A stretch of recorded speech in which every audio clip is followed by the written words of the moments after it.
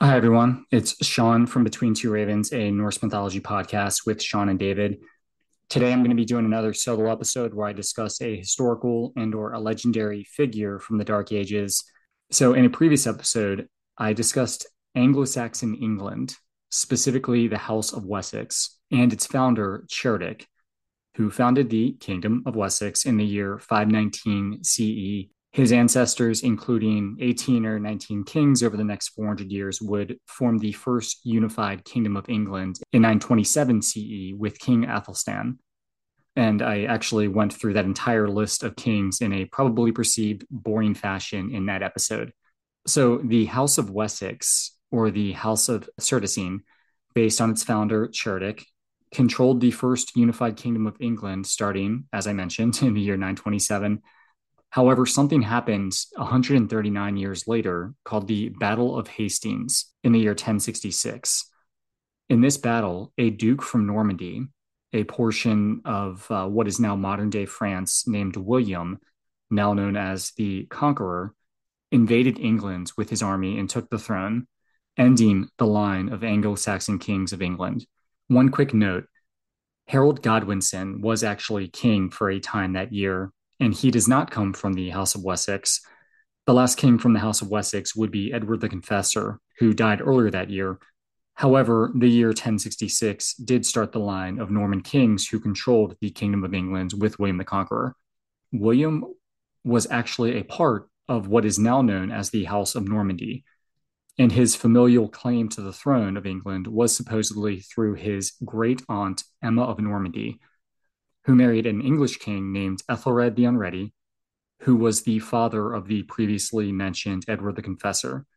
So supposedly, Edward promised William the throne upon his death, and that so-called promise, along with a blessing from a certain person called the Pope, served as justification for William's invasion in the first place.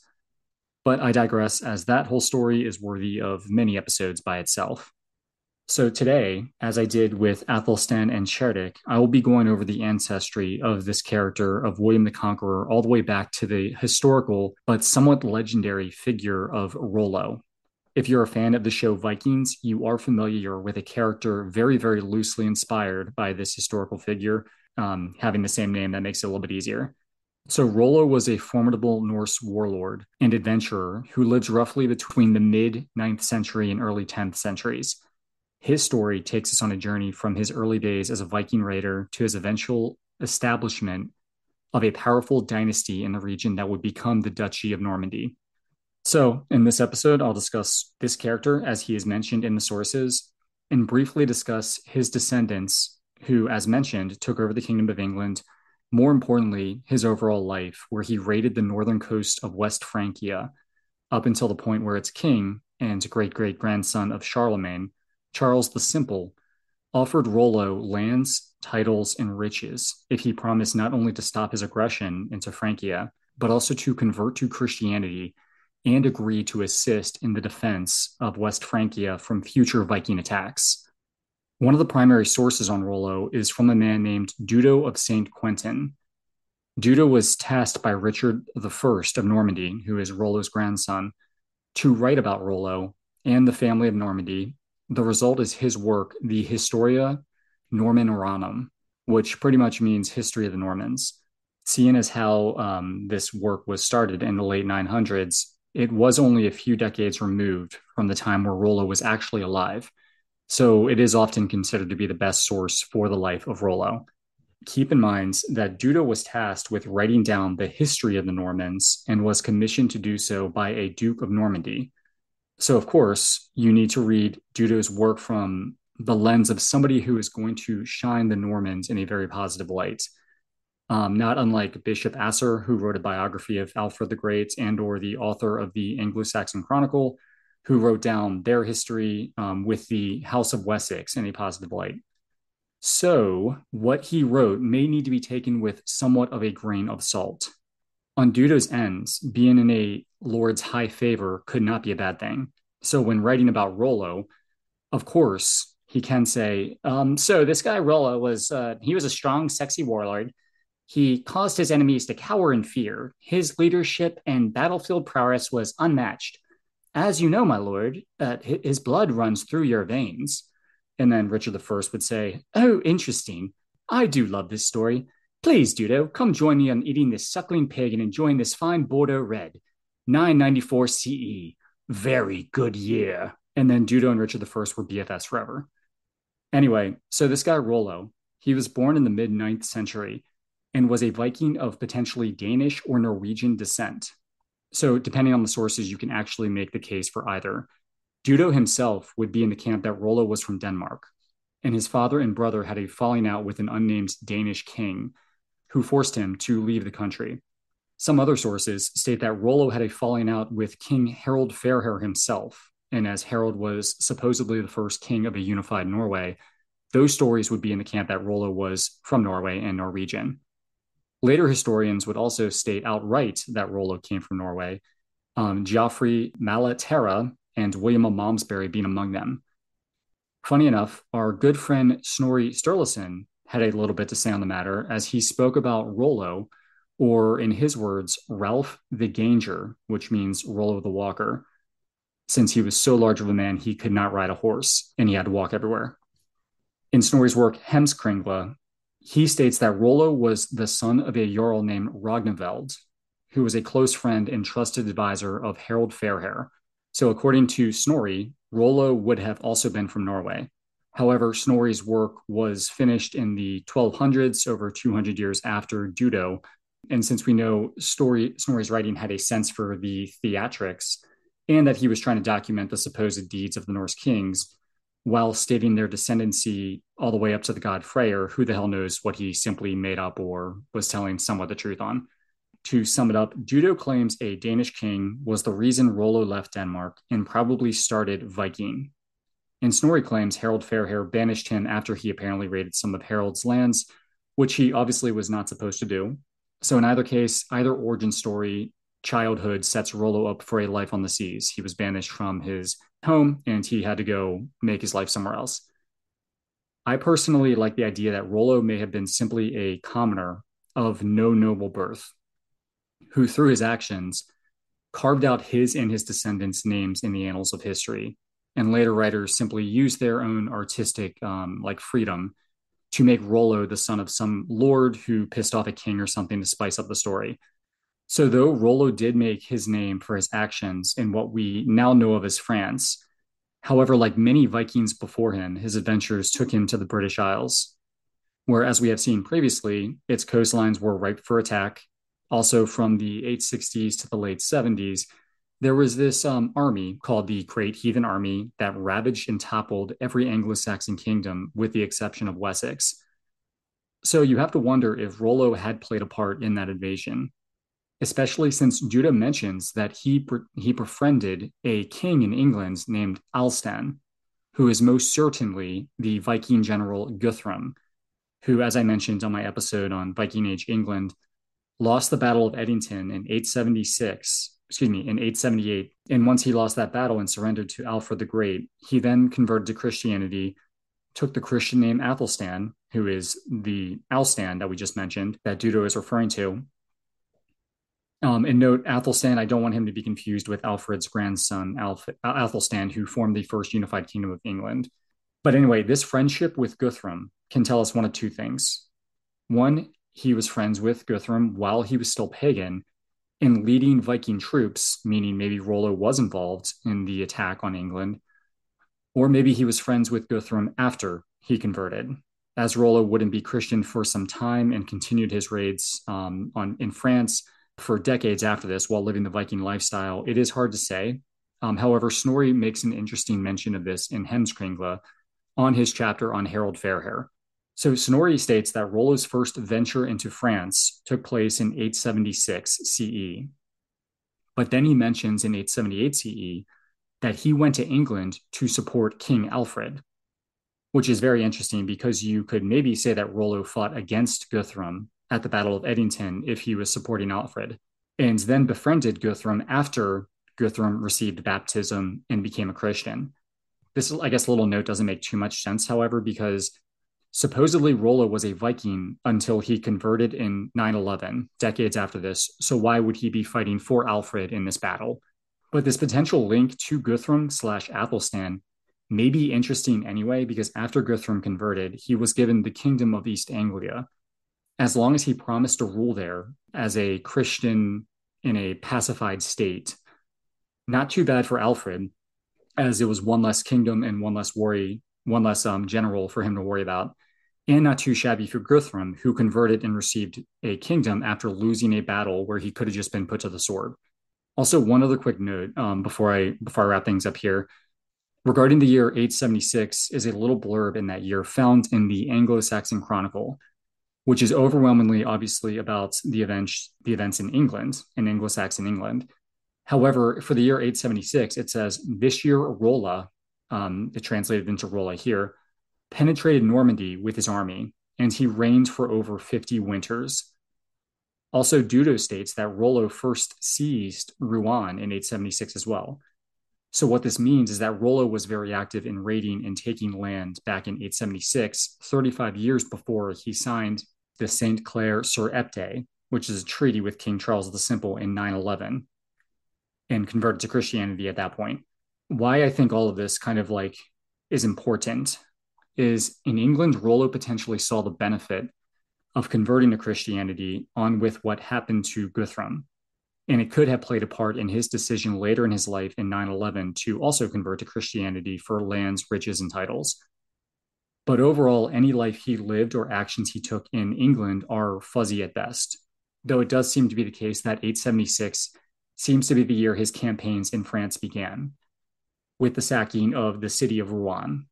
So how long Rollo stayed there is unclear, as he was Viking elsewhere, but there is a good chance that he just took what he wanted and he left, or he actually used Rouen as a base for when he was not raiding. So 9 years later, in 885, there was a large Viking army that besieged Paris, with Rollo apparently being one of their leaders. The siege itself was very drawn out and lasted into 886, and after a successful defense of Paris by its Count Odo, the army of King Charles the Fat arrived, and the Vikings ran off, though Charles allowed them to raid the nearby rebellious province of Burgundy. So the attack for the Vikings, anyway, was not all for naught.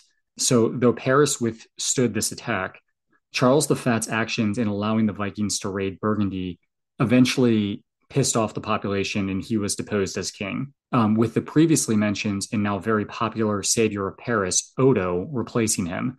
Odo would eventually reign for 10 years, but would be replaced by Charles the Simple in 898, which restored the Carolingian dynasty of Charlemagne on the throne of West Francia.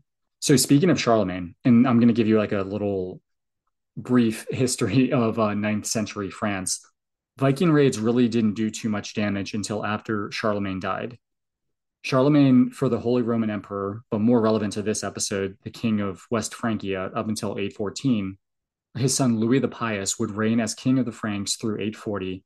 And when he died, however, at this point, his land was carved up. Each kingdom was given to his three sons, one of his three sons. Charles the Bald was given West Francia, Lothair was given Middle Francia, and Louis was given East Francia, which is mostly modern-day Germany. So this form of succession and infighting between brothers within the area of France caused a continued instability that they did not see in Charlemagne's time. Instability that made Viking aggression more ambitious, which is where we find ourselves in this story. For West Francia, which is pretty much the area that we now think of as France, Charles the Bald reigned until 877. His son Louis II, or Louis the Stammerer, reigned for 2 years before he died in 879. His son Louis III reigned 3 short years until 882. Then Carloman II ruled briefly before the throne went to the previously mentioned Charles the Fat, who reigns from 881 until Odo was elected king due to his popularity. So I know that was a lot, but I did want to give a brief overview of the Kingdom of West Francia from Charlemagne up until this point where Charles III, or Charles the Simple, took over. So after the siege of Paris in 885 to 886, we can only assume that Rollo continued Viking. Then something happened in 911. Rouen, the city that he supposedly was running, he decided in this year to raid the city of Chartres, and I do apologize if I said that incorrectly.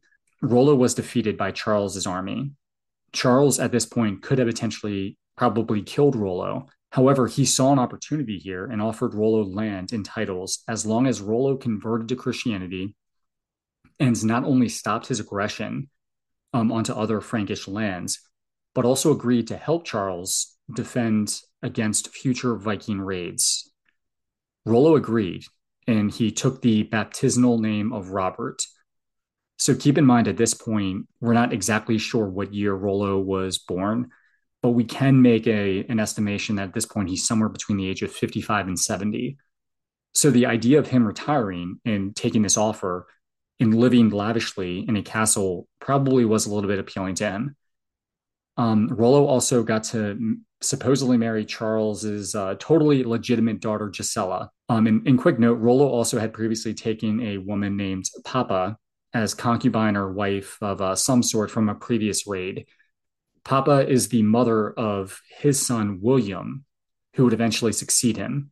Also, apparently, Charles demanded that Rollo also kiss his foot, which Rollo respectfully declines, but got one of his warriors to do it for him.